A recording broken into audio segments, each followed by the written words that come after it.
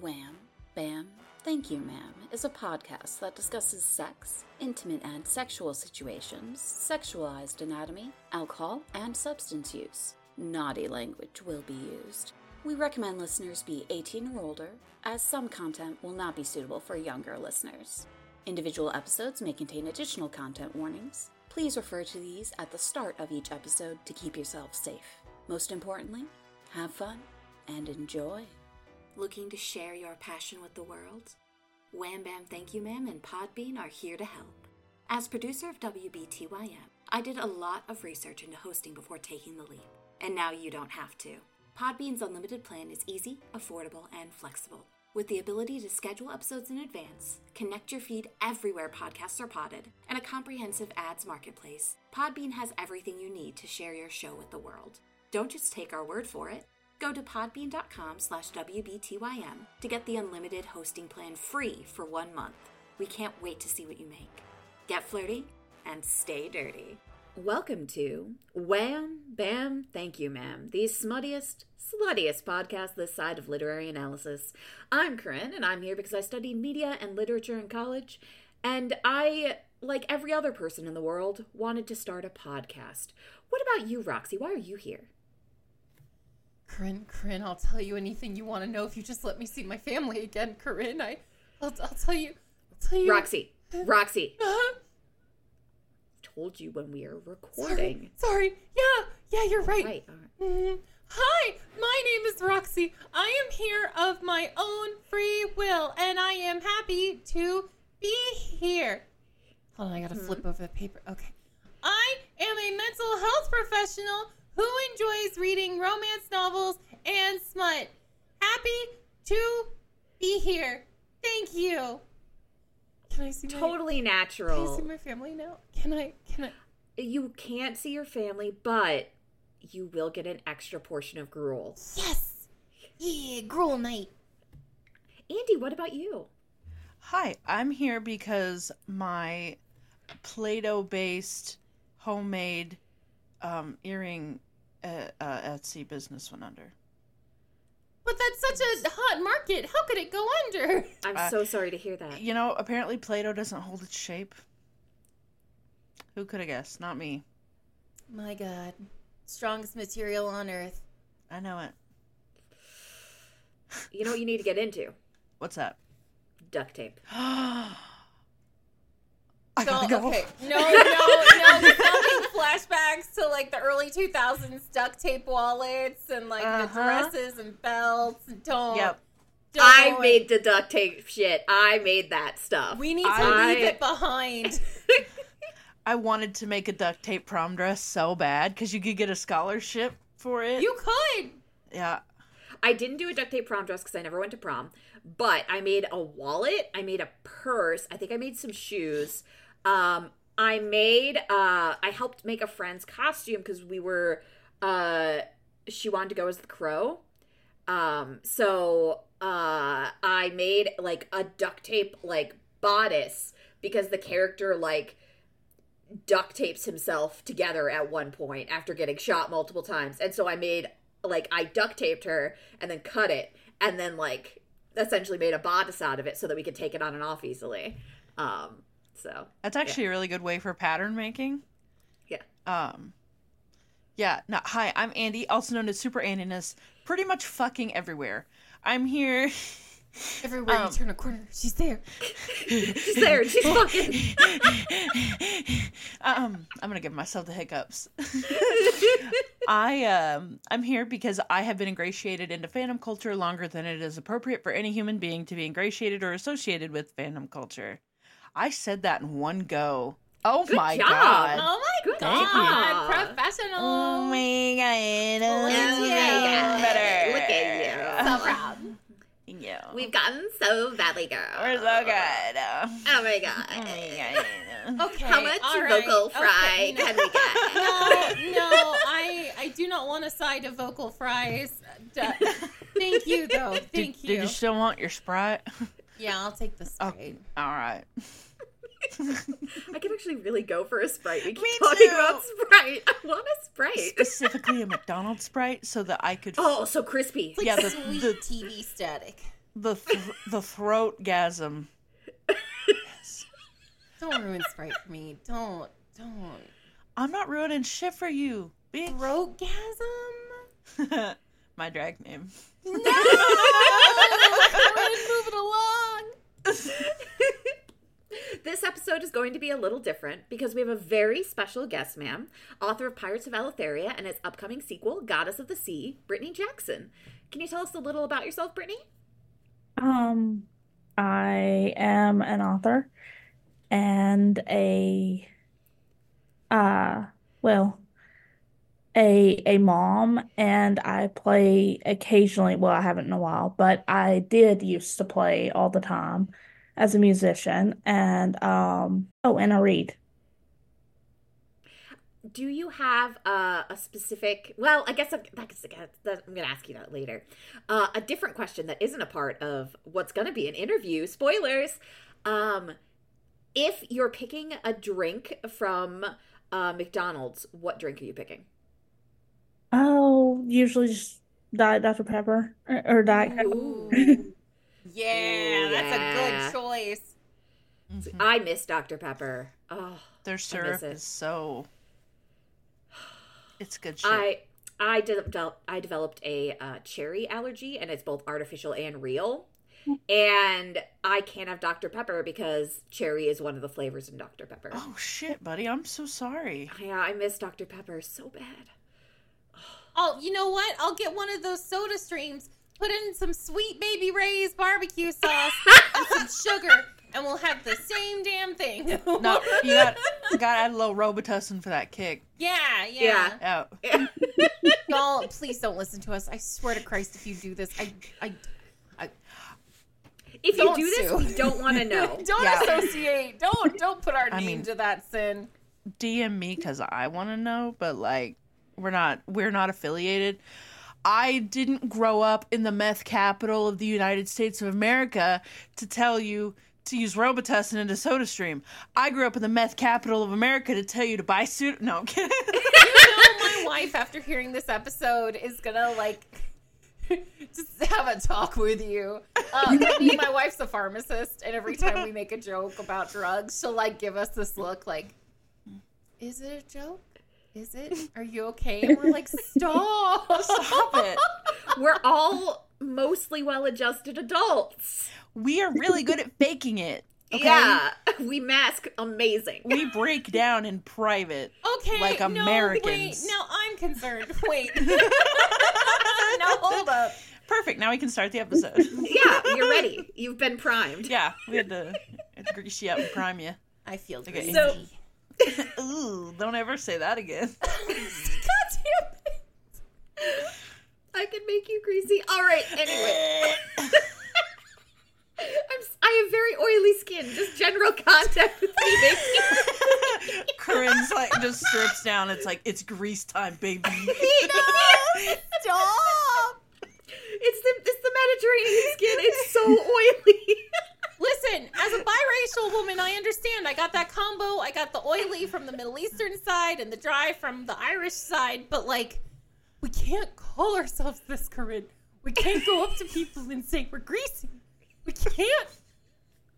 But I'm so We greasy. can't- What, do you want to call me shiny instead? We'll just get you a grease rag. Is it going to be like in Conan where you use the thing to get rid of the oil?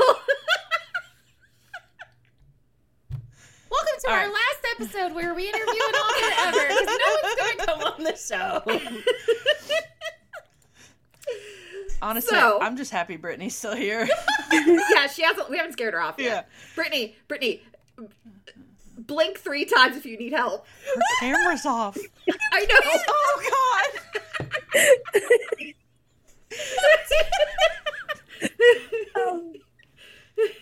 God. She's fine, folks. Oh, my God. I'm sorry. Okay. I'll get you in contact with our lawyer. I understand. We can settle this outside of court. This is why we drink during the episode. By the way, Andy is our lawyer, as we were saying earlier. What? She is a legal professional. I was lying. See, you're You already said you were a one. lawyer. You're already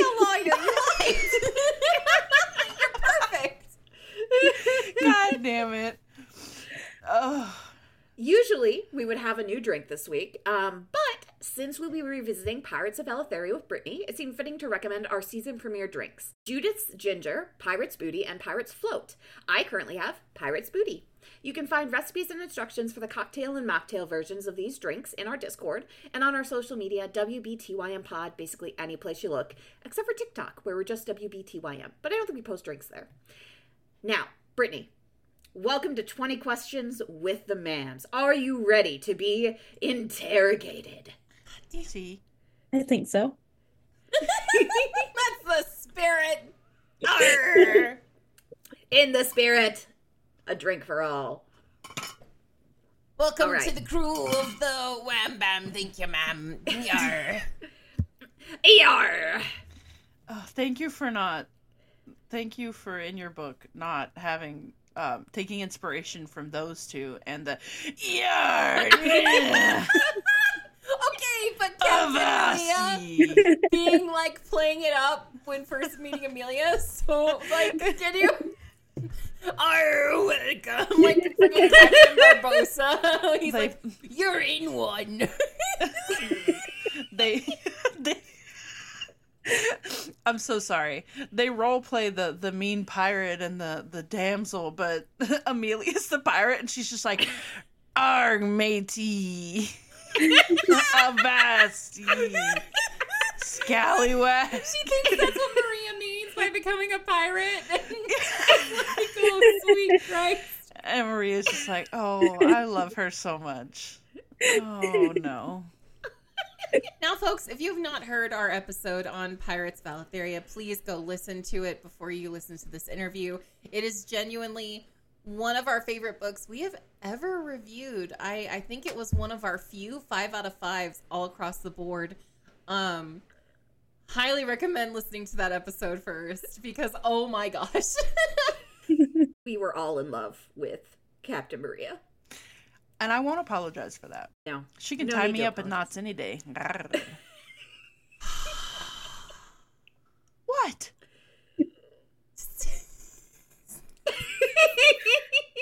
Can I help you? She's a pirate. So, like, what kind of knot, though? Because, like, they use lots of knots at sea. So you gotta...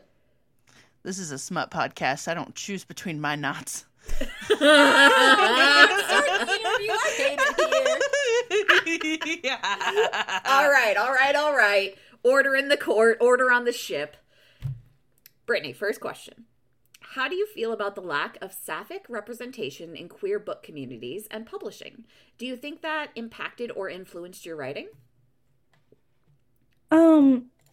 Yeah, definitely. But when I was a kid, up until I was a teenager, I didn't even really have any example of what a lesbian was. And, I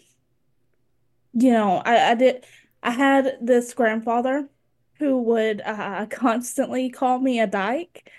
And the whole family would, or not the whole family, but some of them would kind of snicker, but nobody would tell me what it meant. And I'd just go from one person to the next and be like, what does this mean? And they're just like, don't say that. And We're all making incredulous faces for those who can't see this video. it's, Gonna beat Grandpappy's ass. Sorry, Brittany. well, he's dead, but he did a lot worse stuff. So he deserved it for a Then lot. we'll beat his ashes. We'll dig up his grave. He's just punching the ground. Fuck you. I'm so sorry. I'm not trying to. Sorry.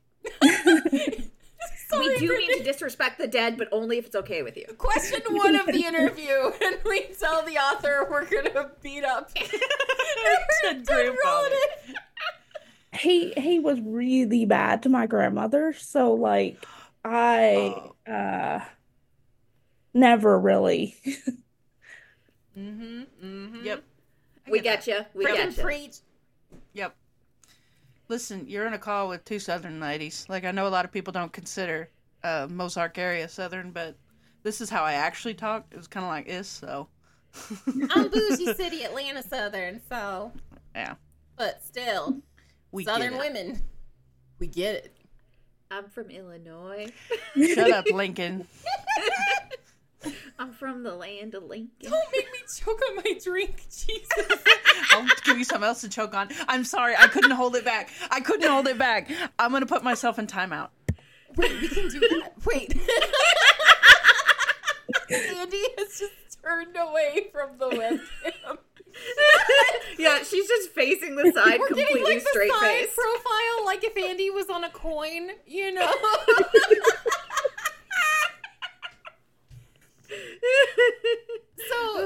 So like you said, Brittany, you know, you didn't even know what that word meant. You didn't even know what a lesbian was for a long time, it seems. Yeah, my first example of a lesbian was probably, I mean, I watched Ellen DeGeneres and stuff, but I didn't really, everybody sort of like sheltered me from what made them dislike her. And I'm just like, because I just had this, I lived in a very, very, or I still sort of do, but not as small as what I used to. I lived in a very, very small town. So, like, it is so okay there to be kind of awful that you don't even know that people are being awful until you're older, but you know that things don't make sense to you. Like, you know, I would I didn't understand why people didn't like it when I wore boy clothes or a hat or whatever. I didn't know why they didn't like people like Ellen DeGeneres and stuff like that. And even when I got old enough to start knowing that people did not like the idea that I might be gay, um, even at that point, I still didn't understand what being gay as a girl meant because Yeah. you see a few gay men on TV at the time. You know, you had Will and Grace, but you didn't really see a whole lot of lesbians. Now, luckily, I was absolutely obsessed with Buffy the Vampire Slayer, so when Willow came, Yes! I had her. And I liked Xena, but I really did not have the understanding at the point to pick up on the sapphic coding that Well, excuse me. Sorry, I'm dying over here. With Xena, it was a little bit more at the point to pick subtexty. up It on was the yeah. it was definitely there, but it wasn't as overt as Buffy the Vampire Slayer, where they're like, Willow is a lesbian. This is text. Yeah, it is text versus subtext, as it was. Like, it was very blatant subtext in Xena, but it was subtext. Yeah. Yeah. Yeah.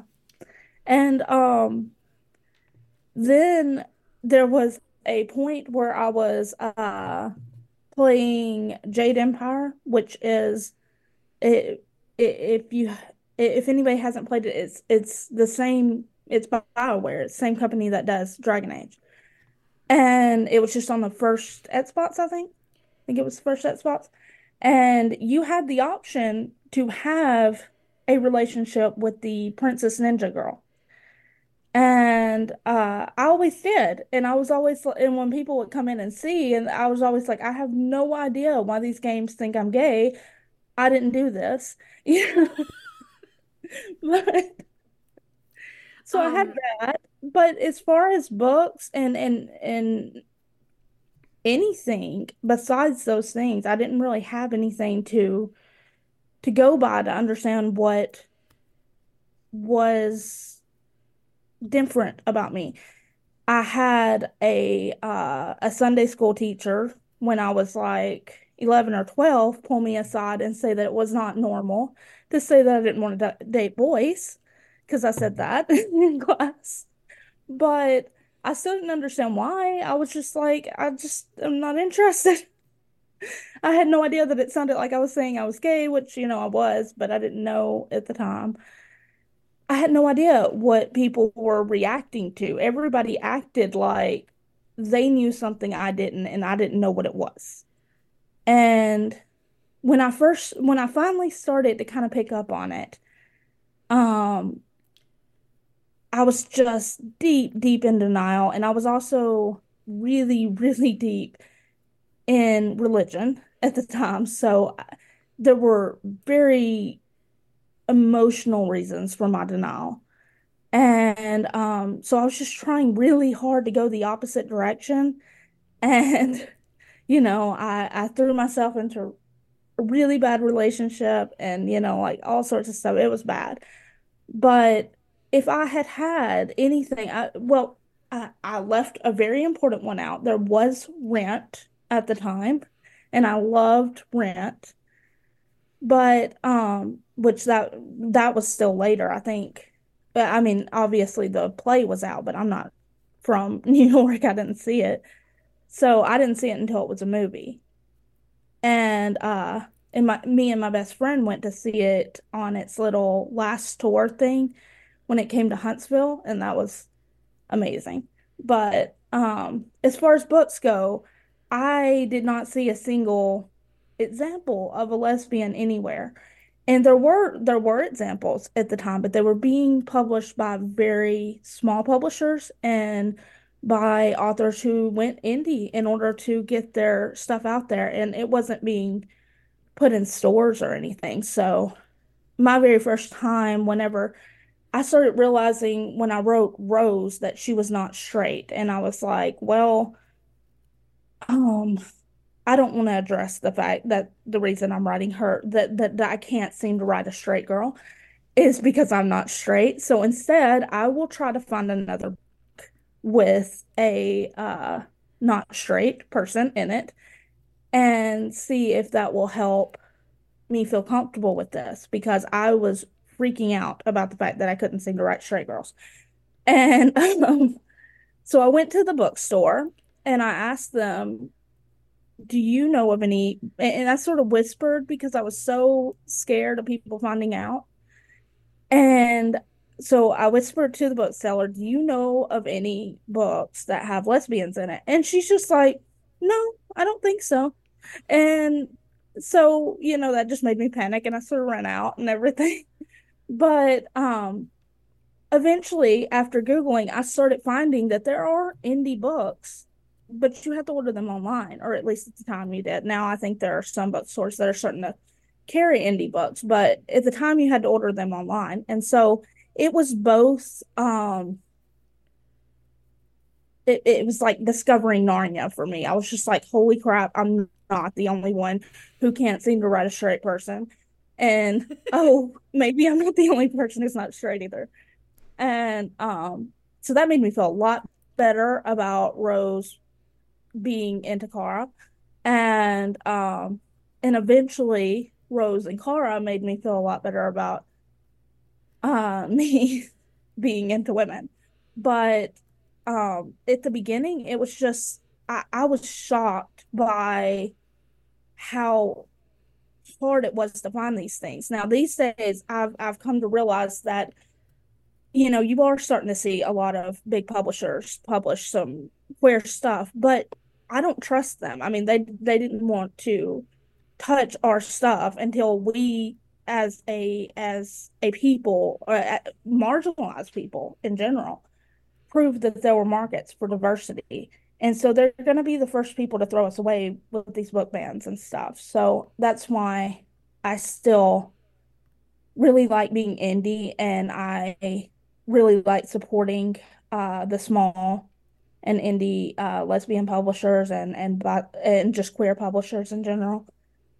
Um, because I don't think that we can trust traditional publishing at all. But it is getting better, and I think a lot of that is due to the internet. But Yeah. it still feels the only people I trust are the ones who I know won't throw us away. So it still feels scary whenever it comes to book bans and stuff. And you see people like Scholastic being like, well, we're just not going to sell these books at the main thing. Or I can't even remember the exact wording of their tweet at the time. But Yeah, there was something specific. I don't remember how they phrased it, but yeah, it was essentially a separate but equal thing, and it was like yeah, that's never been cool for any reason. yeah, exactly. And it's not just lesbians and sapphic representation. It's diverse racial representation as well, they throw it all away because of some conservatives and their protests and stuff. So, I feel like we're at a very good but scary, easy to go backward time.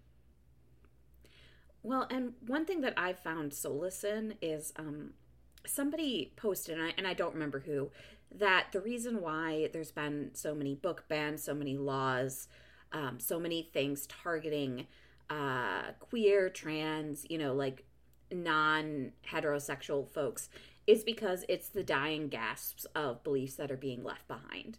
Yeah. Because at the end of the day, we're winning. Yeah. It's slow and it's hard, but every generation is more accepting than the last. And Gen Z is considered the kindest generation. They're the most open. And so by the time that, our kids are growing up or, we're grandparents, I think that as long as we stay the course, things are going to keep getting better. There's going to be new problems, of course. And, the world's burning to the ground. But that's a whole other can of beans. I will second that, Corinne. As someone whose spouse is transgender, it's been both a very scary time and a very heartwarming time because as you hear these death cries, you are hearing a lot of people speak up for you. And I actually had a conversation with my mom the other day. For the longest time was conservative, but absolutely adores my wife. She talks about how I don't even watch the news anymore. They make me so mad. They don't know what they're talking about. Like someone who her whole life, I do very much believe that there is hope, and I love that you brought up the internet because the internet has been absolutely fascinating in that it has created space for these communities and for people who may come from smaller towns to connect with others who are the same. Like you don't have to be in a big city anymore to find, like-minded individuals or people of the same orientation as you. You can go online. There's a digital third space you can exist in freely. And I think it can bring a lot of healing and it can create a lot of friendships as well. I, for one, created a lot of queer friends through the internet. Yeah, these fucks, I guess. You people. When I go ahead, Brittany. You can go. No. Okay. When I first decided, okay, it's time for me to come out, I'm releasing books with lesbians. It's gonna happen anyway. It's time for me to just drag myself out.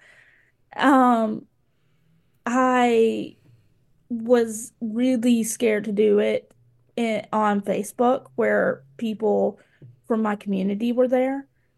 I did talk to people privately in Facebook messages, but I did not want to just, start talking about being a lesbian or anything there.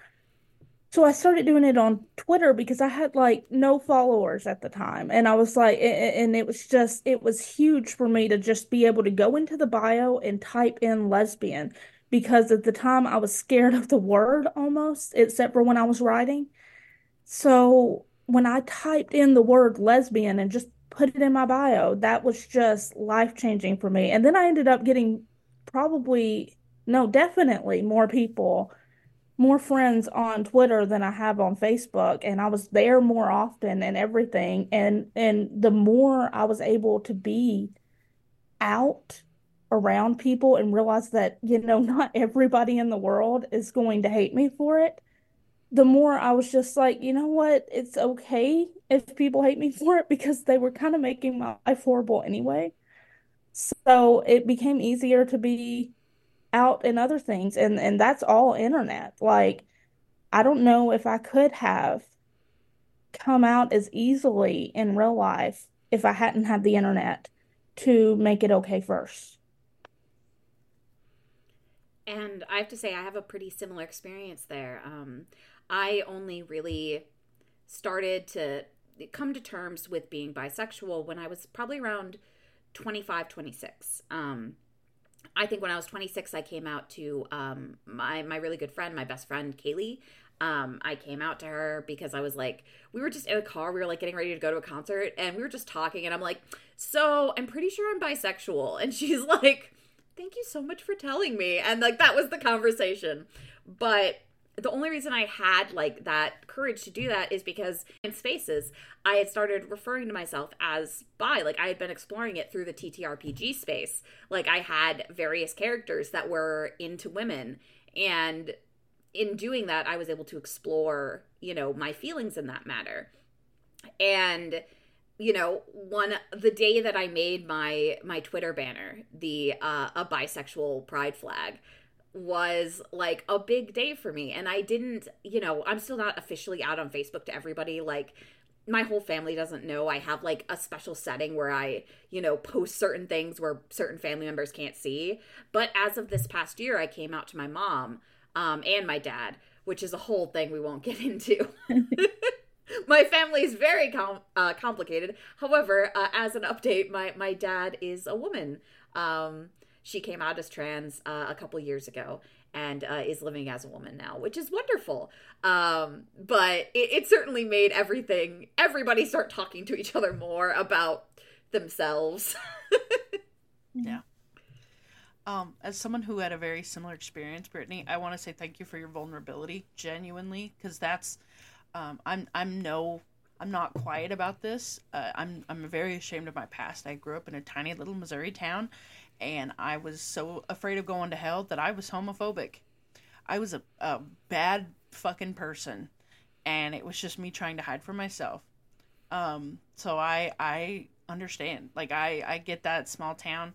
And hell, like, I, kind of piggybacking off of Corinne's story, I didn't tell my entire family, like, my immediate family, that I was bisexual until 2 months ago. Wow. My mom knew, and her first reaction was, does that mean that the guy that's now my husband is just a beard? But that's I just put my head in my hands for anybody who can't see. That's the same woman who got my son and his trans girlfriend Christmas presents that said from Grammy and Grumpy for Christmas. So, and use the correct names and everything. So, yeah. There's still hope, man. There's healing, but it's rocky. Ooh, it's rocky. It takes time, and I feel like we're definitely in a time of change. There's a lot more queer representation in the world, in media. There's, you know, one of my favorite movies is a movie that probably never would have been made, you know, 15 years ago, 10 years ago. It's called Hearts Beat Loud, and it stars Nick Offerman as a dad who is he's like trying to get kind of like one last summer in with his daughter before she goes to college because she's going away to medical school.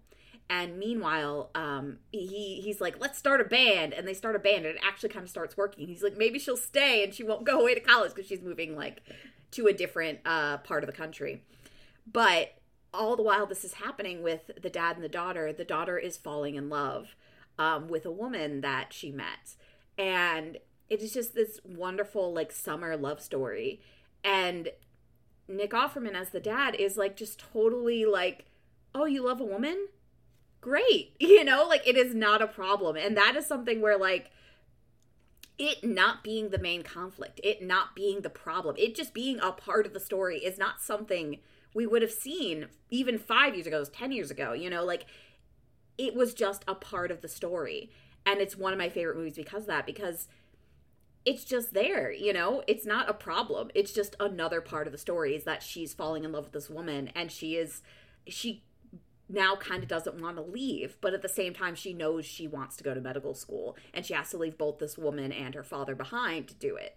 And it's such a sweet movie, everyone. Watch it. It's so cute. You're going to have to message me that title later. Yeah. Oh, it's amazing. I love this movie. I watch it when I want to, like, cry in a good way. Y'all and your hurt comfort. Shut up, Roxy. It's just so good. I need an outlet, okay? I keep my emotions in a little box, so when I want to cry, I have to make it happen. I'm going to be a bit of a butthole and keep pushing us forward.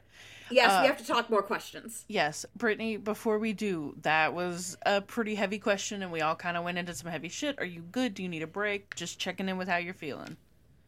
I'm okay. I'm good. Okay. Sorry. I am the sense of, like, I am the comedy relief, but I'm also very much a mom personality. So I'm like, are you doing okay? Do you need some orange slices? Some apple slices? Or orange slices and Gatorade. Don't offer this esteemed author a juice box. Don't. Everybody loves juice boxes.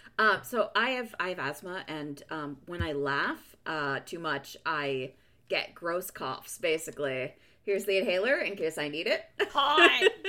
Hot. Love a gal who can't laugh too much without not being able to breathe. Correct. I do. You do, and I love that about You you. need to put rhinestones on the inhaler, you know. Dolly it up. Yeah. It's essentially like my I'm too happy inhaler. Oh. Oof. All right. If it's okay, I'm going to proceed with the interview. Proceed. Yeah. Thank you. I'm so sorry. Never apologize. Genuinely, one of our community members, I also second this, but one of our community members said, I just want to thank her for the huge focus on consent. Thank you. So many people write smut books or like sex scenes in books, and they're just like they're into CNC, but they don't properly warn it, or they don't, like, it's not handled well. Yes, and I appreciate your handling of consent. I'm the one that always bitches about how kink is handled in stories, so I very much am like, yes, thank you. So someone said, do you have any plans for various book cover art or styles? I'm also interested in this question. Well, I mean, one day my hope is that eventually I can just do illustrated covers and not even have to bother with like stock art and stuff like that. But obviously I'm not there yet. So my plan for the first book was ship and sword, maybe um like orange or red or whatever. So that's what the first book is. And then the second book I wanted blue. Blue is my favorite color. So I wanted to do blue for Goddess of the Sea. And I wanted something well, I wasn't totally sure if I was going to be able to pull off something that's more obviously sapphic, but I found a picture that actually had somebody who was not white in it. And so I was like, oh, this might work. And so I was able to get that for the second one. And the third one, I definitely want a dragon on it. I don't know if I'll be able to pull it off yet, but it will probably be green-ish. And then yeah, one day I would like to have like covers and stuff like publishers get to do. But So I don't want to interrupt, and I don't mean to pimp out Andy.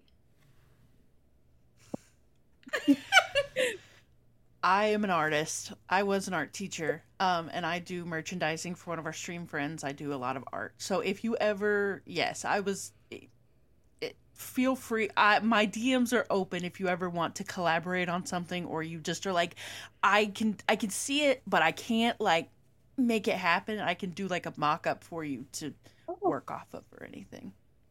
Happy to do that. awesome. Also, I saw on your website, not that I looked you up or anything, I saw that there's a fan art section, and it's so delightful. Y'all need to look this up. On my way right now. It's my favorite thing. I looked at it before. It is delightful. It is I love favorite seeing thing. everybody's interpretations, and it makes me so happy. I love fan art. Me too. For real. I'm still sort of in shock that I'm actually getting it now because like I never thought I would get fan art. I was always like, I'm tiny author. I don't get that kind of stuff. And then I started getting it and I'm like, does this mean I'm not a tiny author anymore? Well, I have to say, your book is so good. It deserves all the fan art.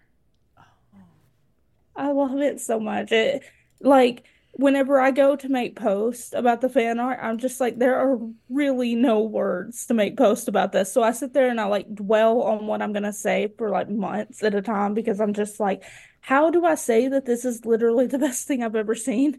Oh. This is not the same, but it's similar. We have someone in our community that's writing a fan fiction about us, and I was like, I can only relate. Like, I feel like it's a very similar feeling of like, what the fuck, dude? Is that allowed?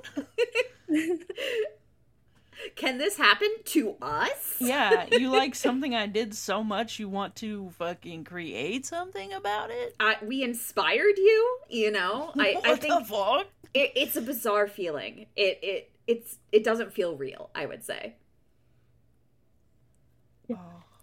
So now I have a fun little question. Earlier in the previous episode, folks, make sure you listen to the foreplay because it's amazing. We talk about favorite romance tropes, but Brittany, I want to know what your least favorite romance trope is. What do you just hate? What can you not stand? Well, my philosophy these days is that, well, aside from obviously I cannot stand bury your gaze at all. That is my least favorite thing in the world. But obviously outside of problematic tropes, what I try to think these days is that until I've seen it done by everybody, like every identity, every race, any marginalized person who hasn't got a shot at it yet, I try not to judge it because my least favorite in high school and college for that matter was love triangle. I was like so against love triangles because I was just like, they're so toxic. There's so much like men just like pretending to be, you know, it was just annoying to me. I don't know. And then I start writing and I end up with a love triangle that's not straight and I'm like, why am I doing this? And then I'm like, well, you know, it's not that bad when it's not straight. This one's working, you know. And so I realized that part of what I was hating so much was that it was always the same thing. And so as diverse things get shots at things, it can make you question what you disliked in the first place about it, you know. So, yeah, I don't know. I mean, Friends to Lovers doesn't have the same appeal to me as some others, but then I read it and some of them are really, really good. So, you know, if I'm told that there's a trope, sometimes I'm just like, I don't know if I'm going to like that, but then I read it and, I have a least favorite besides Bury Your Gaze. Amen. Friggin' men to that. Fuck fridging and fuck bury your gaze. Oh, fridging. Sorry. I hate fridging so much. So I do want to say a quick shout out to Chuck Tingle for his upcoming novel, Bury Your Gaze, which is specifically calling out the bury your gaze trope in relation to the supernatural fandom. Oh! Yes! Thank fuck. Oh, I could write so many essays. Yeah. It is clearly a commentary on supernatural and how it buried its gaze. But it's also a horror novel. And I just had to give that a shout out because we love Chuck Tingle on this podcast. This time, the gays are the ones burying. Coming this summer. This time, you won't go to super hell for admitting your love for this man that you have brought back from hell multiple times. This man you have devoted your, like, immortal life to. You have literally died for multiple times. Sorry, Roxy, what were you saying? This summer. This summer. That's it. That's all I'd like. That's Oh. my intellectual Oh. addition to the discussion. Yeah, okay. Yeah, of course. All right. Fair enough. This summer, I love it. I was big in the supernatural fandom, so I'm like, yes, drag them. Drag them across the fucking coals. Yeah, I think Chuck was too, because it's funny, like, the book isn't inherently about supernatural, but there's been multiple posts by Chuck being like, I'm not gonna say it is. Wink. Corinne, don't wink. Don't. Brittany I doesn't can't. need to see that. Don't show her. No. It's awful. Corinne can't wink. I It's can't not my wink. Weakness. But look, I can do this. That's better. See, there you go. Yeah. The double. Yeah, you do that. Don't you wink. Sorry, I wink, buddy. and it's a horrible tragedy. It's just not for you, bud. Sometimes things just aren't for you. That's okay. I can't control my face separately. It's a whole thing. So next question. If you were a pirate, what job would you have, and what would your pirate nickname be? Well, in this next book, there is a position for a musician, and that was sometimes a job of pirates. That would probably be what I'm best at. Um, they could probably put me in like some kind of bookkeeping or something, but I'm not going to be climbing any rigging or anything. I would definitely fall. Yeah, me too. I'm afraid of heights. I also can't be trusted with like nails and stuff because one time when I was working at Dairy Queen, I cut my hand open with a plastic knife, so I can't Oh, be trusted no, with sharp things. I'm sorry to laugh at your pain. Ironically, I have like a whole knife collection now and haven't cut myself yet on those, but I am very clumsy. So you're going to be the pirate musician, the musician on the crew. What do you think they'd call you? People usually just call me quiet or something. Oh, see, I was gonna say Britney Jackson, but that's just that's me being a dad. Bardney. Yeah, because it's Britney and she's a bard. I get it. I got pretty it. awesome. I got. She likes it. Oh. Andy's here for our dad jokes. Listen, what can I say? That was I have a certain set like of that. skills. Very specific set of skills. Very specific set of skills. I can quote Liam Neeson any time of the day or night. Sorry. Who has the next question? Andy. I believe that it's Mia. Mia. Sorry. Who's the least favorite character you've ever created? And who's your favorite? Making you choose between your babies now. Yeah, sorry. that is hard. Now, least favorite I think is an easier one because in my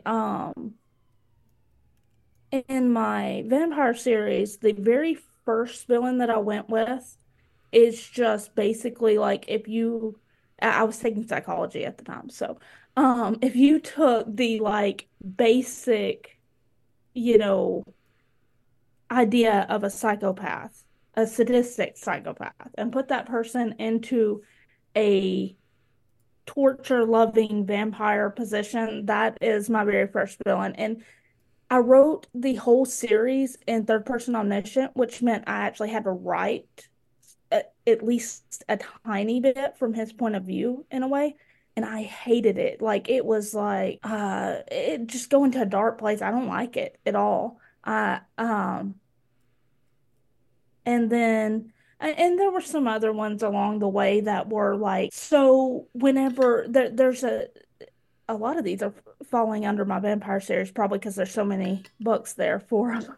But one of the villains is a group of essentially vampire Nazis or Nazis against vampires. But they are also very religious, so there's a real life Nazi idea to them as well.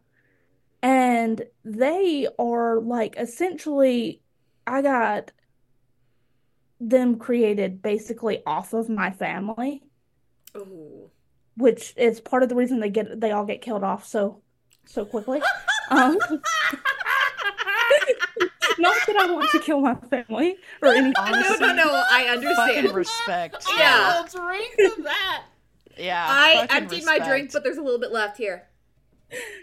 Um, there was a family reunion at the time when I was writing Assassins of Light, where it was not long after those Nazi riot protest things, Hmm. and they got to talking, basically defending Nazis, and I got so mad that I grabbed my kids and I left and I never went back. And that Yep. day, I wrote a scene where they all get killed off, and like I'm just like that was so therapeutic. But I never If went we back can't, after that. if So definitely good therapeutic.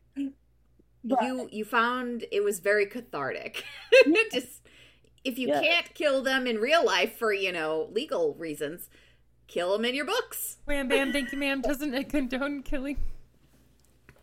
I, Don't We sue do us. condone killing in books. I used to like get so out of sorts trying to argue with them and everything and get them because I thought, if I just explained it better, they would stop being awful. But eventually that was the final straw for me. I was just like, if they're gonna defend Nazis, then there's no hope. So I'm just gonna take my kids and get out of here. Yep. Sometimes they're just not worth the effort of trying to help. Yeah. I I will never forget. I was 17 and we went to this huge family reunion in Kentucky. My family is related through family records to the Hatfields of the Hatfields and the McCoys. Which for those of you that don't know was a huge like family feud, like one of the biggest ones in history, and it happened in the American South. For those of you that do not know, I am biracial. I am half Middle Eastern, and we went to this family reunion, and I still had, because my wife is white, so my last name now is very white. By the time, it was still Middle Eastern. And when they saw what my last name was, even though I'm paler than all those bitches, they said, "Are you sure she's a part of this family? Are you sure she belongs here?" And my mom never went back. Oh, Never. There. But the thing is, my immediate family is very welcoming, very loving. They've never made me feel othered. But sometimes, especially with these reunions, I applaud you for protecting your kids and getting them away from that environment so they wouldn't be raised around that. Because it's a thing. It is a legit thing in the South. Sometimes you have to navigate these people who you get guilt tripped for not just being there at these things and stuff like that. And yes, it's just eventually you have to like wonder how much guilt tripping was worth listening to. uh-huh, they should have been saying that stuff to themselves. Mhm. Your potato salad sucks anyway, Helen. Fuck off. I can make it better. You Roxy, put I love actual you. seasoning in. Damn. Oh my god. Oh. But I absolutely love that it was cathartic. I love that so much. But like Corinne said, which was your favorite? Which is your baby girl? Who did you love the most? It's hard to choose, but I usually side more towards Cara, and she is the Viking, the lesbian Viking of my vampire series. There's a lesbian. We haven't read this book. There's a lesbian Viking, and no one told me. Roxy is immediately interested. Sorry, I'm calm. I'm fine. She You're not, but it's okay. she's so much fun to write, and that's part of it. Is it's just fun. She's very flirty, and just constantly. Rose is really shy and she's really flirty, so it's so much fun to just watch her just constantly make Rose blush and stuff. But the other part of it is that she is 1,400 years out as a lesbian, so she's just confident. She's just um no hesitation in telling people that she's a lesbian and everything. And at the time when I first started writing her, I was not out, and I was terrified to talk about being a lesbian, to even call myself a lesbian and everything. And writing her was what made the biggest difference in that for me. So there's so much emotional connection to her and Rose, but mostly her because of her confidence and stuff, and how that helped me. So I usually end up siding to her just because of the emotional connection to that time of my Well, life. she sounds great. I mean, I love her already. confident lesbian Viking. Sign us up. We're gonna have to go back. Read Gonna this. buy my wife a horn helmet. God damn Edit it. it out. Don't edit it. We're Nope. not editing that out. That is staying. No, she's. Everyone gets to know about Val in the Viking helmet. Even Val. Even Val. Val gets to know that you're planning this. It's been nice She just wakes up and there's just a hat on her head and she's like, what the fuck, Roxy? I just want to see if it fit. It's fine. Okay, I'm not sure whose turn it is to ask the I think question. it's fine. Okay. So, other than the romance genre, what other genres do you enjoy? What do you really adore? Fantasy is my all-time favorite. Before I even knew that I liked writing romance, when I was in college, I was 100% sure that I hated romance, but it was because I was reading all straight stuff and I felt like it was pressuring me into feeling a way that I didn't feel. And so there was, it was all on my end, the reason I wasn't liking it. And so once I got past that, once I was reading like sapphic stuff, I was like, oh my gosh, I actually do like romance. I love that so much. But fantasy is my all-time favorite to write. Um and I do like watching a lot of sci-fi, but I haven't written it since maybe one short story in college or high school. But I would speculative. love I would love to see your take on sci-fi. I think that'd be great. I I'm want dragons in space, several Brittany. sci-fi. I am a big fan of several sci-fi shows and stuff. So it's but I love swords. I would have to do something that gave them an excuse to have swords or at least a battle axe. Well, I will say that the Locked Tomb series had a very good reason for there to be swords in space. So you Yeah, can I find a still good have reason to read too. that. I have it on my bookshelf to read, and I still haven't read it. I assume you would love it. I haven't read it myself. It's on my list, but my husband read it. He loved it. It's basically lesbian necromancers in space. Yeah, it sounds awesome, and that's why I like grabbed it. It's probably because people are like, "Oh, I cried after something is done," and then I'm like, "Oh, I don't know if I'm ready for that yet." The emotions. See, that's a better suggestion than me, who was like, "Oh, you could just make the swords lasers," and then I was like, "Oh, that's Star Wars. That's already a thing. God damn it." Whoopsie. Laser swords, already a thing. Called lightsabers. I would have also made have- bucks if I'd got the idea first. They also have vibra swords, which are like meant to be able to Andy, like, don't make that face. deflect. It's not dildos. They're called vibra swords. What Yeah. the fuck am I supposed to think? They're like meant to be able to like reflect like lightsabers without being lightsabers, because you can only really use a lightsaber if you have the force, but it's like a electrical sword that it's meant to. Okay. Yeah. Yeah. All right. Like I said, buy Star that. Wars family. Star Wars family. Hey, come here. We may seem like put together professionals, but the mams have a secret. We're huge geeks. Which is why we've partnered with Greenleaf Geek, a queer women-owned dice and gaming accessory shop. Based in Canada but shipping worldwide, GLG is your one-stop shop for handmade custom dice, resin accessories, curated dice, and gaming gear. Leah's had her work mentioned on the Critical Role and Colac APs, and I've personally been a customer for years. With a wonderful customer loyalty program and the option to plant a tree with every purchase, Greenleaf Geek is the MAM's preferred dice provider. Visit greenleafgeek.com/WBTYMpod and use code WBTYMpod at checkout for 5 to 10% off on any product with a minimum purchase of $15. Get flirty and let's roll some dice. All right, now ask the next question. We're getting sad, Janet. All right. Space dildos. Stop it. Brittany, who is your favorite author? If you had to choose.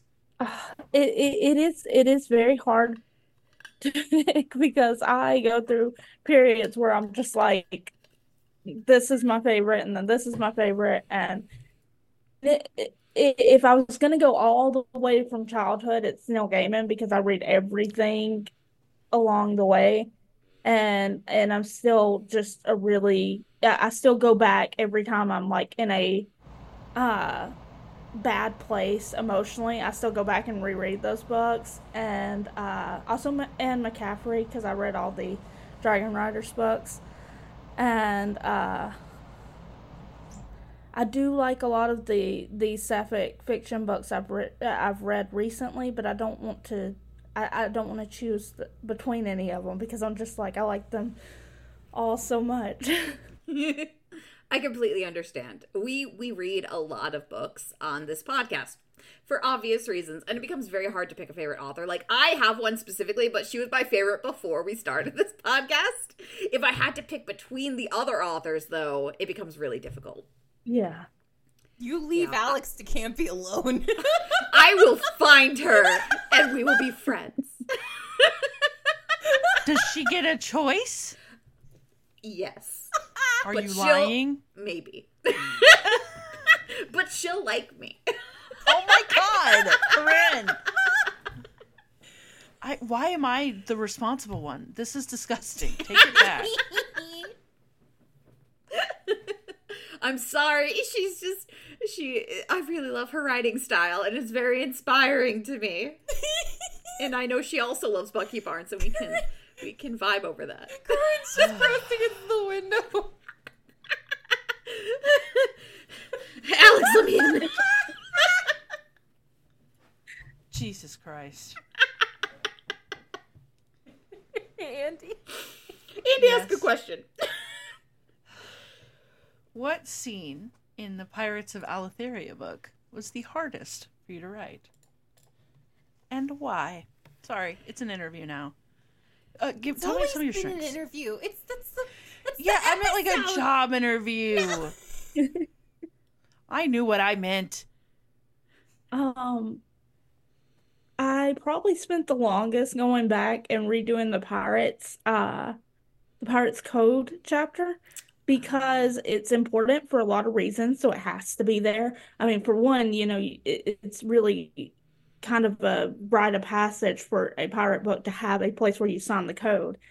But on top of that, it's also the scene where Amelia realizes how well Maria manipulated her because she is completely convinced that Maria does not want her on the ship and that she convinced Maria to put her on the ship when in reality it was the other way around.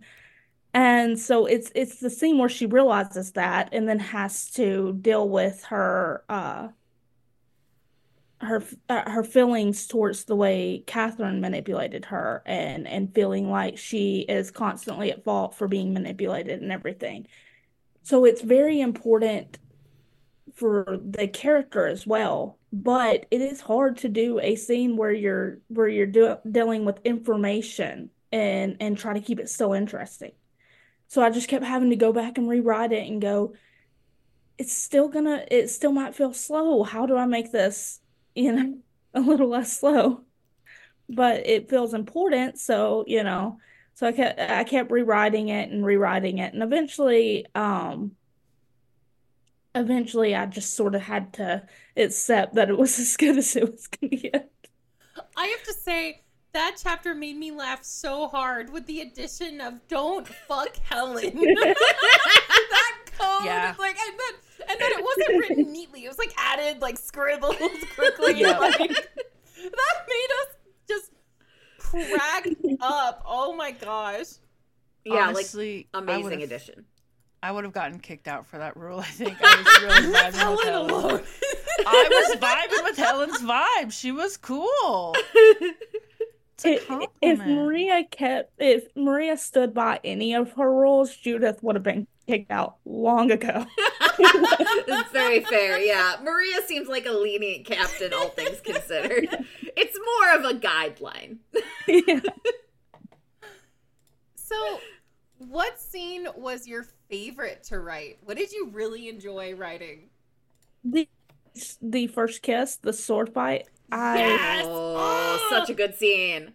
In one point I didn't like revisiting my own feelings of of self-destruct spiral, the way you can feel like everybody or everything is telling you not to do it, but you feel like you have no control. It's just you're just falling, and you're doing these things that are just not smart, but you're doing them anyway because you're depressed, you're feeling guilty or whatever's causing it. So that part was not pleasant, but the fight itself and the kiss, that was just so much fun to write. It was fun to read. Yeah, that was a wonderful scene. That first kiss got us. Yeah. All of us. Oh, And- the tension. It's also a lot of fun, since you've already read it, I don't have to worry about spoiling it, but it's also a lot of fun to be the only person who knows why Maria is winning so easily, because Amelia's just like, what the heck is happening? But Maria knows everything she's doing. And so it's like I'm the only person in on it at that moment, and it's fun. It was a really wonderful moment of both storytelling and romance building.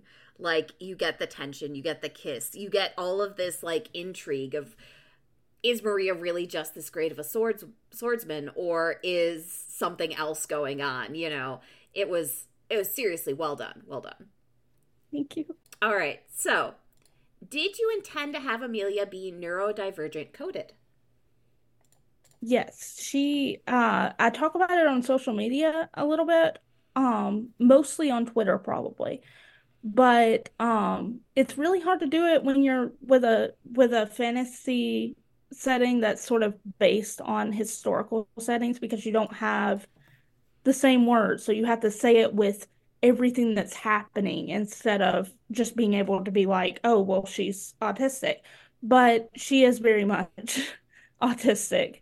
And it with my vampire series, Rose, honestly, when I went back to read it to add in some no, it was when I was writing the fourth book. I was just like, oh my gosh, I've written an autistic character all this time and didn't realize it. But but with Amelia, it was very purposeful. She is autistic. I really enjoyed Amelia's characterization. I thought it was very well done. Mm-hmm. I absolutely love how you bring up that this has kind of always existed, even if there wasn't a word for it. So often,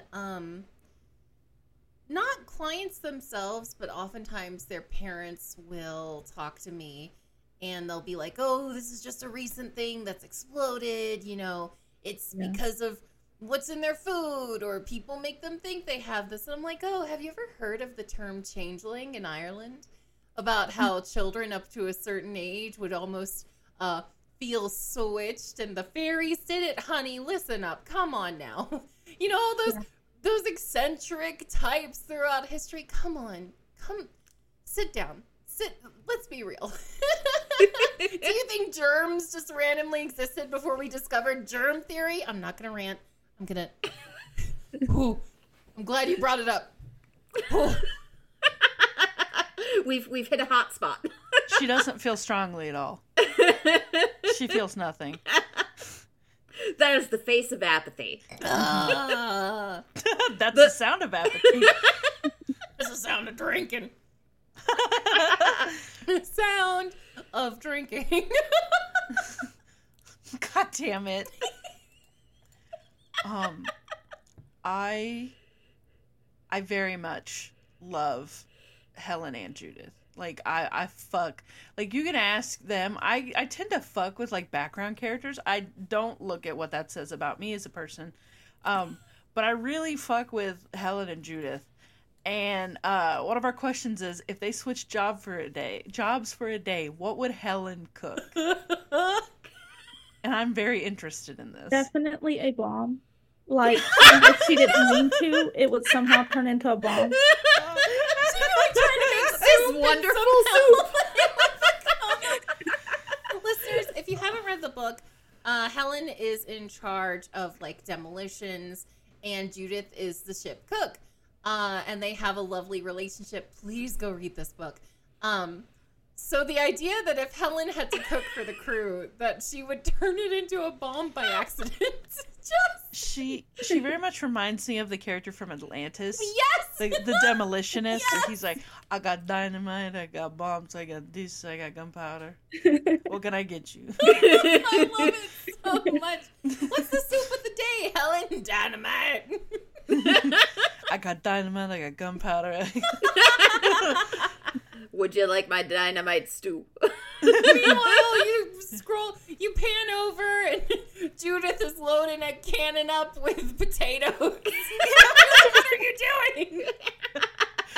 The first potato cannon. Oh, I love that.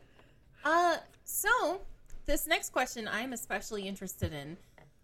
I often absolutely hate in romance novels where I feel like PTSD is only allowed in male protagonists, and it's utilized as a way to kind of, oh, they're gruff and they went through a war and they're healing, I feel like whenever I see PTSD, it is never accurately portrayed. However, in your book, you did an amazing job. Like I've already talked about it on our previous episode, but you portrayed it in such a way that you brought up like sensory triggers. Like a big part of the book is, she can't be handcuffed because it reminds her of when she was imprisoned. So Maria works with her and makes sure she doesn't experience that sensation again. Did you do any research on PTSD or CPTSD for this book? Because from a therapist, you did an amazing job. Thank you. Yeah. Well, when I was 12, I had I think it was my very first panic attack. And I was at school and I passed out because whenever you first have your first panic attack, if you don't know how to get through it, it is really easy to hyperventilate and pass out. And I guess that's what happened. And so I had to go to the doctor. And I'm thinking it's gonna be something physical, and they end up sending me to a psychiatrist. And due to physical and sexual abuse, I got diagnosed with PTSD. But I don't know if CPTSD was a thing at the time. They only told me about PTSD at the time. But I had to go through so many years of therapy for it. And really the only reason I even stopped, because I still struggle with it today, the only reason I even stopped was like financial reasons, But I went through all the grounding techniques and all that kind of stuff. And so all of that comes into play whenever I'm writing. I can rely on those grounding techniques. And Amelia focuses on things around her when she's trying to calm herself down. And and when you have a character who sort of knows that they're seeing a panic attack, they can sort of try to ground the person themselves by saying, like, look at me, or look at this, or something like that. And Maria, she can see it because she has been, she tries to hide it, but she has been through all of this before. And then there's all these things that they don't show on it's great when they do show PTSD in anything because, when I was little, or when I was a teenager, I felt like I was crazy. I did not know anybody who had it. And so, and my dad was military, so he was all, and my uncles too, and everybody, and they're all like, you can't have PTSD from physical abuse. You have to go to war for that. And I'm just like, well, then why am I Oh, therapy? don't get me started, Brittany. Don't. Oh, I But there are you things they don't show yeah. because they're not as pretty. Like, the actual panic attack where your face is turning red and you can't breathe, or the fact that it causes digestive issues. You're gonna get sick. You're gonna throw up. You're not gonna be able to eat things right. Your hands are gonna shake. You can't see. When your heart rate gets too high, things start blurring. And there's just all these symptoms that aren't pretty, that aren't always shown.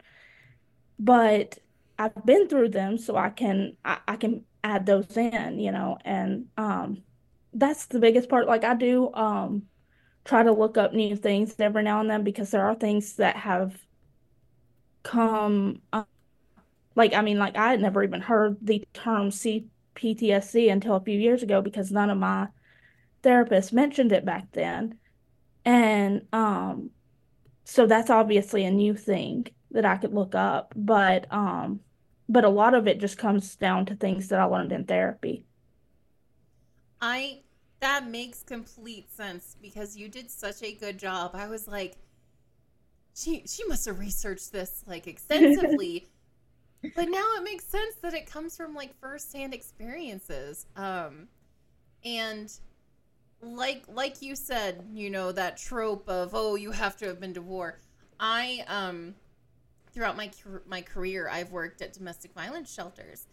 Almost all my clients had PTSD and they were femme individuals. It's very much a trope that is not true whatsoever. Yes, you can have it if you are a victim of war. However, traumatic events are not isolated to only the battlefield. And I love that you brought that up. So I want to ask, that one was another heavy question. Do we need a break before we go on, or are we okay? I think I'm okay. Okay, we have a light question next. Which of your other books would you recommend folks check out? Well, the my only things so far have been series. Despite my efforts to sometimes write something standalone, it always turns into a series because once I get to writing it, I'm like, well, this is actually a much bigger story than I thought it was, and it's going to take more steps. You can't just, sometimes it seems small whenever you're first planning it, and then you get into it. Like, whenever I first started with the vampire series, well, no, I can't say that without spoiling something, but the plot twist was the only thing besides the characters that I knew. And so then I start getting into it, and I'm like, I can't go straight from page one to the plot twist. She has to become, a vampire, get put in that world, and all that kind of stuff first. So, um, but so all I have is series, but the vampire series it has sapphic in game, but the main character is bisexual, so it's not sapphic from the start. I mean, she does sort of stare at a few women, but who doesn't? But We all do. she uh she is with a guy at first, and so for a lot of people that is not sapphic to them, but it is sapphic in game because the main love interest is a lesbian Viking. But it's a little, I would say it's a little heavier than Pirates of Alatharia in that there's a lot of trauma and stuff that she's having, which, I mean, Amelia and Maria have a lot of trauma too, but I guess the reason I would say it's a little heavier is because Rose's trauma is sexual. So Mm. it's probably heavier to me because it is a trigger for me. But I do always try to avoid things that are really obviously triggering. So if I can if I can do something off page that that I think might trigger people, I will try to do it off page instead of doing it. So with her, she does it, this is many years into her future that she's dealing with all of this trauma. She is way past the sexual trauma itself, but or the sexual trauma event itself, because it happened when she was a kid. But well, no, it happened when she was a kid and then again when she was a teenager. So it's been reintroduced. That's why she's having so many problems with her PTSD later on and everything. But yeah, I would say it's heavier because her depression and trauma is a plot point. But that being said, she's also the most sarcastic person I've ever written. I love Constantly sarcasm in a got book. something to say. And Kara is just always flirting and always making her blush. So you do have plenty of comic relief and fun stuff with the dark stuff. But yeah, I would And say be prepared for it to be a tiny bit darker. what's the name of that series or the name of the first book for everybody listening? It's the Creatures of Darkness series, and the first book is The Stone of the Eclectos. That the first book is the one where she is not a vampire yet. And so it's telling how she got into it. And at this point she is with a guy. But now there is it Eric is already trying to set her up with Kara in book one. But in book two, she meets Kara, and that's where the sapphic love triangle takes over. And that's You said sapphic love triangle, and Sorry. Roxy was immediately. This is my question. I didn't just forget immediately. If Amelia and Maria's love story was set in a modern and non-fantasy setting, what jobs do you think they'd have? Amelia would probably be a doctor or a vet because she would definitely take to every animal around her, even in the real world. Maria, I think, would probably still end up being like some kind of crime lord or something because she just doesn't do well with corrupt governments, and she'd see it in the real world too and just be like, okay, I'm just gonna I can go just join the see like mafia or a something. fanfic where like Amelia's a vet and this mobster brings in her hurt kitten and Or it is a common trope where a criminal will go to a vet to get fixed after hours instead of a doctor. because a vet doesn't need to report it to the cops if there's a gunshot wound. You are from Chicago, aren't you? Jesus. God. Also, my family is in the same graveyard as Al Capone. So we got the Hatfields and the McCoys. We got the Persian Empire. We got the Ozarks, and then we got the Chicago mobsters. And then we all write, podcast stuff for smut novels. That's, Yeah. There's two missing people that pretty much everyone in my county is convinced were fed to hogs, but nobody can confirm it. And so they're still missing. Wham Bam, thank you, ma'am, does not hold itself responsible for anything discussed during Wham Bam, thank you, ma'am. The old sheriff's family did it. Whoopsie. Anyway. Oopsie doodle. We're pretty sure my uncle's in the mob. Thumbs up. What's the next question? I'll give a question. Will we ever get a chapter from the real star, Rat Slayer's point of view? Maybe that would make a very good It's bonus just tag thing add-on at the for end. one of Just those. meow, meow, meow, meow, meow, meow. Cat emoji, Meow, cat meow, emoji, meow, cat meow. emoji. I jump up, I catch rat. Meow, meow, meow, meow. Thank you to the Wham Bam Mams for co-writing meow, meow, meow, meow, God meow, damn meow. it. Oh. Oh, I think you're up, my Roxy. gosh. Oh, no. So this next question is from a viewer I've never heard of before. Who Brittany. My wife is a disturbingly huge fan of yours. Once again, don't know who submitted this. I have a few questions about your writing process. First, what would you say are your biggest influences, literary or otherwise, for both the series and you personally? Well, I would say even if I wasn't sure at the time that the Anne McCaffrey series played a role in the inspiration, I'm sure that was probably part of it because um Amelia is a dragon rider and and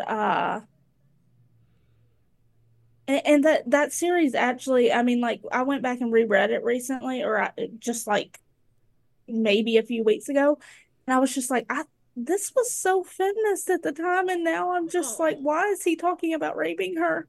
Um, but like it doesn't hold up to the time for sure. But it was very feminist at the time, and it was one of the few fantasy series I read with female um protagonists. Um, I've also always loved Neil Gaiman's approach to fantasy, how it's sort of about the characters and not just about the magic. It's also the characters, and the characters are the magic, you know. And I was also, like many people, not totally on board with the last season or the last few episodes of Game of Thrones, so that may have been part that of it. last season. And Just, my brain, the flames on my brain. I mean, there were so many times like I was a big fan of it in the beginning, and I read the first book and everything, and then sort of fell off in the reading because I was falling off in the show because they were doing these interviews after the rape scenes that were already gratuitous, and men were just awful. They were saying things like, "Oh, well, it's not rape if the person enjoyed it," and all that kind of stuff. And that's just really upsetting if you've ever been through it. So, you know, I started getting really frustrated with them way earlier. And then that last season just cemented it. It's okay. Goodness gracious, You've heard I'm me. tongue-tied. Just just cemented it because they were just I mean, did you see the interview? You should have known that Danny was crazy because she didn't care when her brother was killed. And I'm just like, her brother was horrible to her.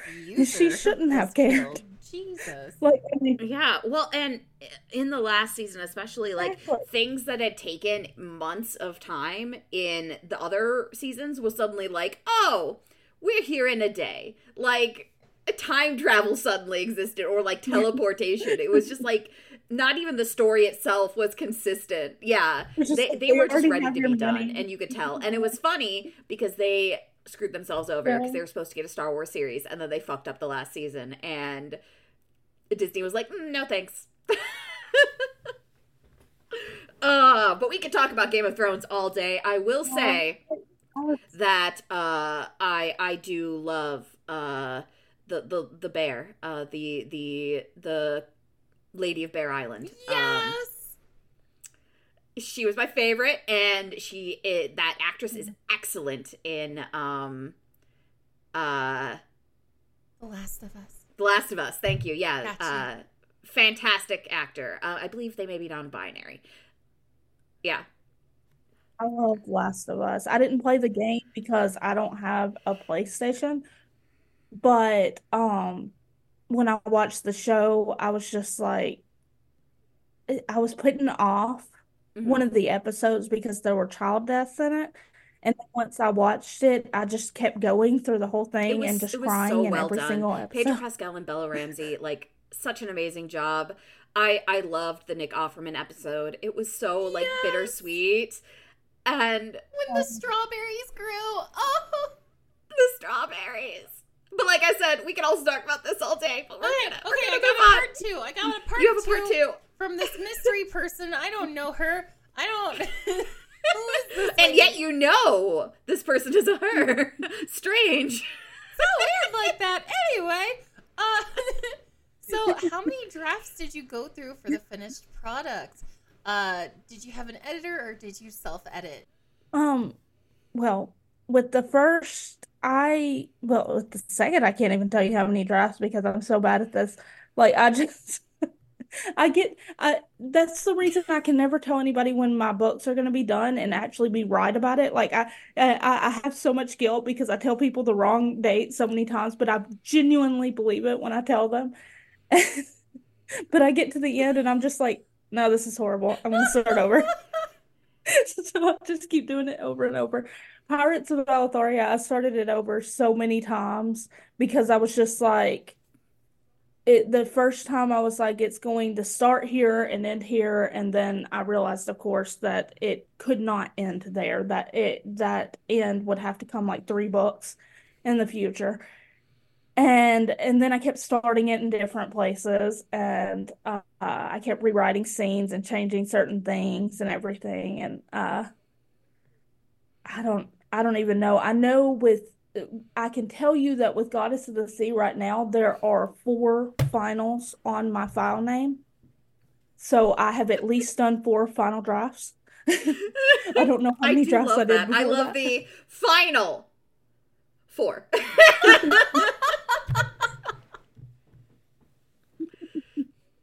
Yeah. Every time I go on it, I just add another final. Because I've learned the hard way that if you don't add the other final, you get confused about which one was the final. Final for real this Final, time. Final. The final. Final. With one of my vampire books, I got so confused about which one was the final that I just ended up restarting another final. Because I just kept going through it and I'm like, I can't tell which one of these was the last one because I renamed them all final. Oh my god, I love it. So you self-edit. Mm-hmm. I did with the first one. With the second one, I'm going to have help, but I do have programs that I send it through. And like I did my master's in English, so I learned a lot of the little programs you can use to help you self-edit.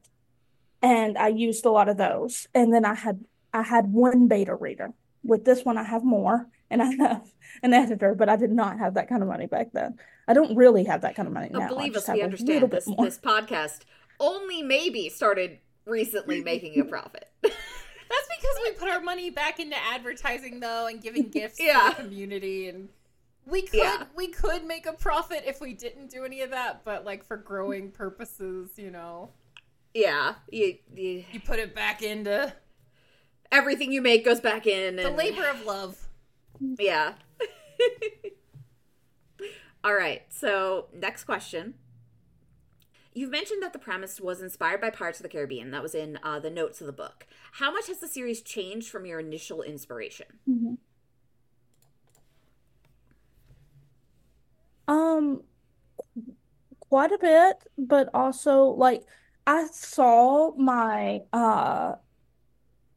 post, my tweet it was Facebook memories. That's what it was. My original Facebook post when I was first starting it, I was still working on the vampire series, and I was sort of making fun of myself because, I had decided to start a book with a witch and a pirate and a dragon all in one book, and I'm just like, how am I going to make this work? And which was kind of encouraging to see because I'm like, oh, I used to actually doubt that this could happen, and now it's all in And you have one another book one already coming and out. published, and get on the second book. Yeah, now it's happened. It just doesn't even feel strange anymore because the world exists to me now, and that's one of the cool things about the writing process is how when you start out, you're just like, I don't know if I can make this work at all, and then at the end, the world is just already And alive, I was just going to say, it does feel like a very living But world. yes, well, I mean, even when you're writing it, like that's the goal, if it doesn't feel alive to me, then I probably would never publish it because I would never um be able to finish. I mean, like it's part of the clicking part of writing. Like it doesn't click until it feels alive, till it feels like it's moving without you, and you're just the person writing it all down. I can't remember if I answered the question or not. I think you answered it well enough. You did. You did. You answered it in a roundabout way, and that is what Wham Bam Thank You Ma'am is about. We dance around the question Like dancing around a fire in the forest. Oh like God. a bunch of naked witches. Andy, ask the next one. Like. We are a bunch of naked witches. All right. Without too many spoilers, do you have a favorite scene from the upcoming Goddess of the Sea? Like most things, when I'm picking a favorite, it changes from day to day because I'm indecisive. Fair. But one of my favorites at the moment is a scene where Amelia gets to this book is basically the opposite of the first book because which is it's part of writing fantasy because like whenever we were reading books in like the early 90s and stuff, the fantasy books would have like a whole chapter of build up or prologue where it just like tells you the world from the beginning to the end and everything. And you can't do that anymore because that's not the way the genre is these days. These days, you want to just drop somebody in the middle of a fantasy world and try to get them comfortable in it in as few steps as possible. And one of the quickest ways to do that, or one of the most comfortable ways to do that, is to choose a character that feels like the fish out of water and make them your main point of view character. And so in book one, since it is a pirate book, Amelia is the fish out of water. She's not comfortable with the Alobian culture. She doesn't know much about ship life or anything. So it's easy to keep it feeling comfortable for the reader in this new fantasy world if you choose her. But in the second book, I've been able to go a little bit more with Maria because she is more the fish out of water in this one because she's now having to be introduced to the magical world, which she's never had anything to do with. And it's kind of funny because she is so arrogant. She thinks she knows everything and she's having to like learn that she doesn't. But the so a lot of those scenes are really fun, but there is a few scenes where it gets really emotional where Amelia is the person who is able to, because Amelia can see Maria now, once she got past understanding what the facade was, she's the one who can see Maria for who she is, whereas everybody else just sort of respects her for who she's trying to be. And so when getting to see her actually show Maria that, or to write her actually showing Maria that she is worthy of respect just as she is as a person was really wonderful to write. Like it was a very emotional scene for me to write. Well, that sounds I wonderful. can't wait for that. Oh my gosh. So our next question. God damn it. So one of our mams has a bit of a reputation. Not saying, oh, she's pointing at herself. Oh, okay, it's Corinne. She has a reputation in our community for loving tall women. As a 6-foot tall woman myself, it's rough out here in this podcast, all right? But we have a question where it is, are we gonna get giant ladies in Goddess of the Sea? One of our mams, Corinne, loves giant ladies. I don't know if there are any giant ladies in this one. There is, if it doesn't get cut now, it could still get cut because my drafts are always too long. But there is a scene where we go a little bit into the discussion of folk and his culture, which is a lot of them are giants. And we talk a little bit about his boyfriend, but that is also still a man. So, or his ex-boyfriend, not his boyfriend anymore. But We loved Folk. We Yeah. loved it. Oh my god, that's so exciting. Oh my gosh. Folk was a man favorite. We Oh loved yeah. him. Oh yeah. I will accept giant men as well. God damn Acceptable. it, Corinne. I mean, which man? I'm sorry. It didn't say which one. Damn it. say that Alyssa is larger than a human woman, so she could count. All right. Oh my Noted. god. All right. Last question. Oh fuck. Will you press charges against Roxy for saying she pressed against your window waiting for the second book to come out? And can we convince you not to? God damn it. I will not press charges, but I will advise against it because I do have 2 boys, and I never know what kind of messes they're gonna make or anything.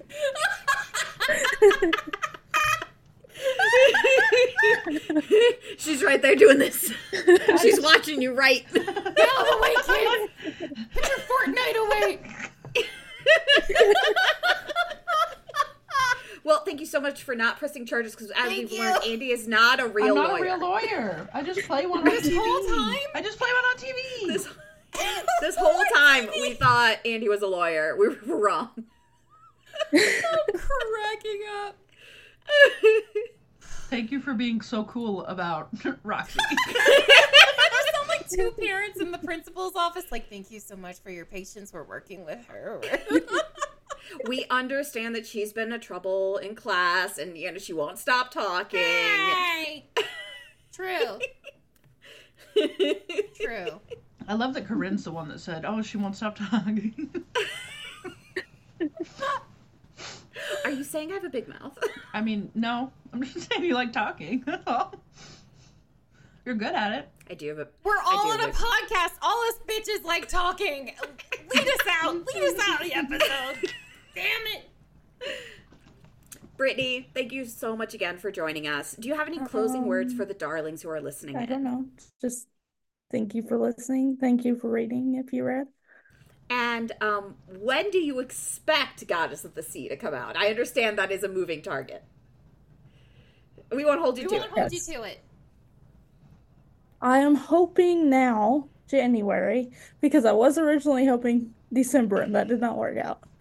But It happens, man. it will definitely be by February because that one is a solid date that I can't restart a draft at that point.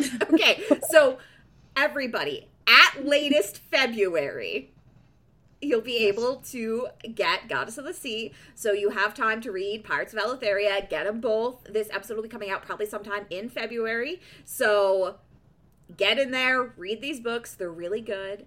And, I just want to say thank you again, Brittany. This has been wonderful. Thanks. Now time for me to be producer. Wait. Before we do that, Brittany, is there anything you would like to plug? Social media, Yeah. website, anything like that? I am still on Twitter as long as Twitter is a thing. Same. It's Brittany N. Jackson. And then I'm on Instagram. And I think Facebook is the same username, Brittany Jackson Author. I am trying to figure out Blue Sky, It's a little bit different. but I haven't got there yet. I'm really bad about forgetting that I have certain social medias. So we'll see how well that one goes. Everybody follow Brittany on the various social medias. If you have trouble finding her, let us know and we can hook you up. We know where she is. We know where she lives. Follow her, but not like Corinne and Roxy. Good God. I hate when I have to be the responsible one. This is wrong. Fix it. I'm going to fix it. I'm going to be responsible right now, okay? Thank you. Sorry, Brittany. Next episode is our season finale, Tris 6 Venom by Penelope Douglas. Away games, back seats, and the locker room after hours. Get ready for a new girl-girl bully romance. Clay. Marymount girls are good girls. We're chaste. We're untouched. And even if we weren't, no one would know because we keep our mouths shut. Not that I have anything to share anyway. I never let guys go too far. I'm behaved. Beautiful, smart, talented, popular. My skirt's always pressed, and I never have a hair out of place. I own the hallways, walking tall on Monday and dropping to my knees like a good Catholic girl I am on Sunday. That's me. Always in control.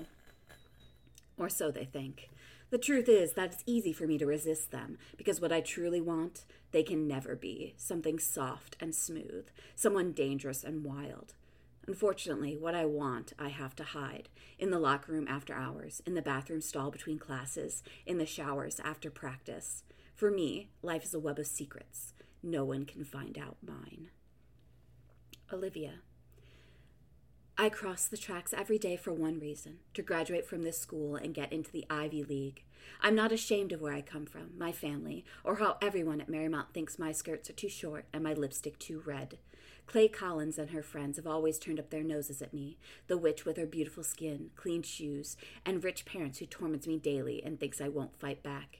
At least not until I get her alone and find out she's hiding so much more than just what's underneath those pretty clothes. The princess thinks I'll scratch her itch. She thinks she's still pure as long as it's not a guy touching her. I told her to stay on her side of town.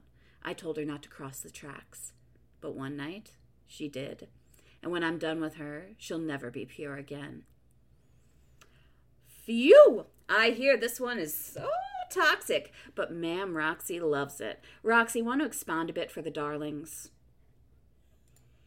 Okay, listen. Okay, all right, hear me out.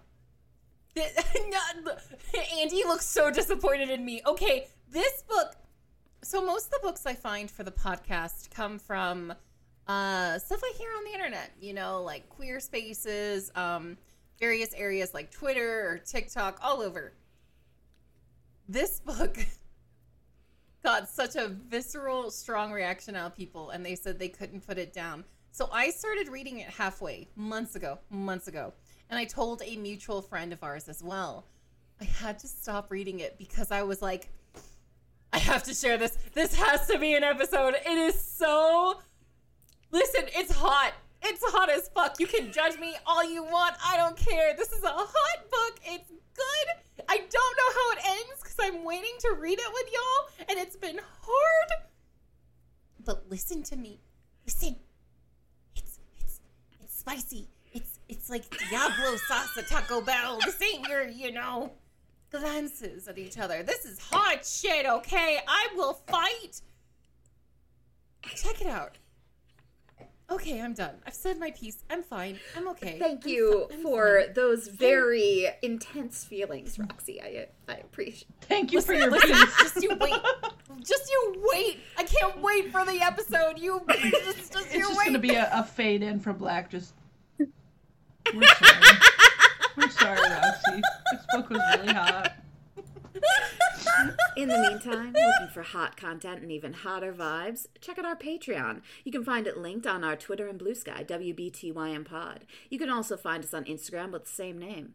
Plus, we have a Facebook page and a Tumblr, if you're into that kind of thing. And as of recently, we have an active TikTok, WBTYM. Roxy posts the various shenanigans we get up to, and I think you'll enjoy it. Please follow, rate, and leave a review on the podcast platform of your choice. Tell a friend, chase down a coworker. We've got so much love to give, and we need your help to spread it. Finally, we'd like to thank Acorns for our theme song, Ben for his editing notes, and Saria for being our Patreon spouse. We appreciate you more than you can ever know. This has been Wham Bam Thank You Ma'am. We hope we've left you thoroughly satisfied. Ready, All Brittany? together now. Get flirty. And stay dirty. Really dirty. Oh my god. So dirty like a pirate. Oh my god. Arr, dirty. Arr. Arr.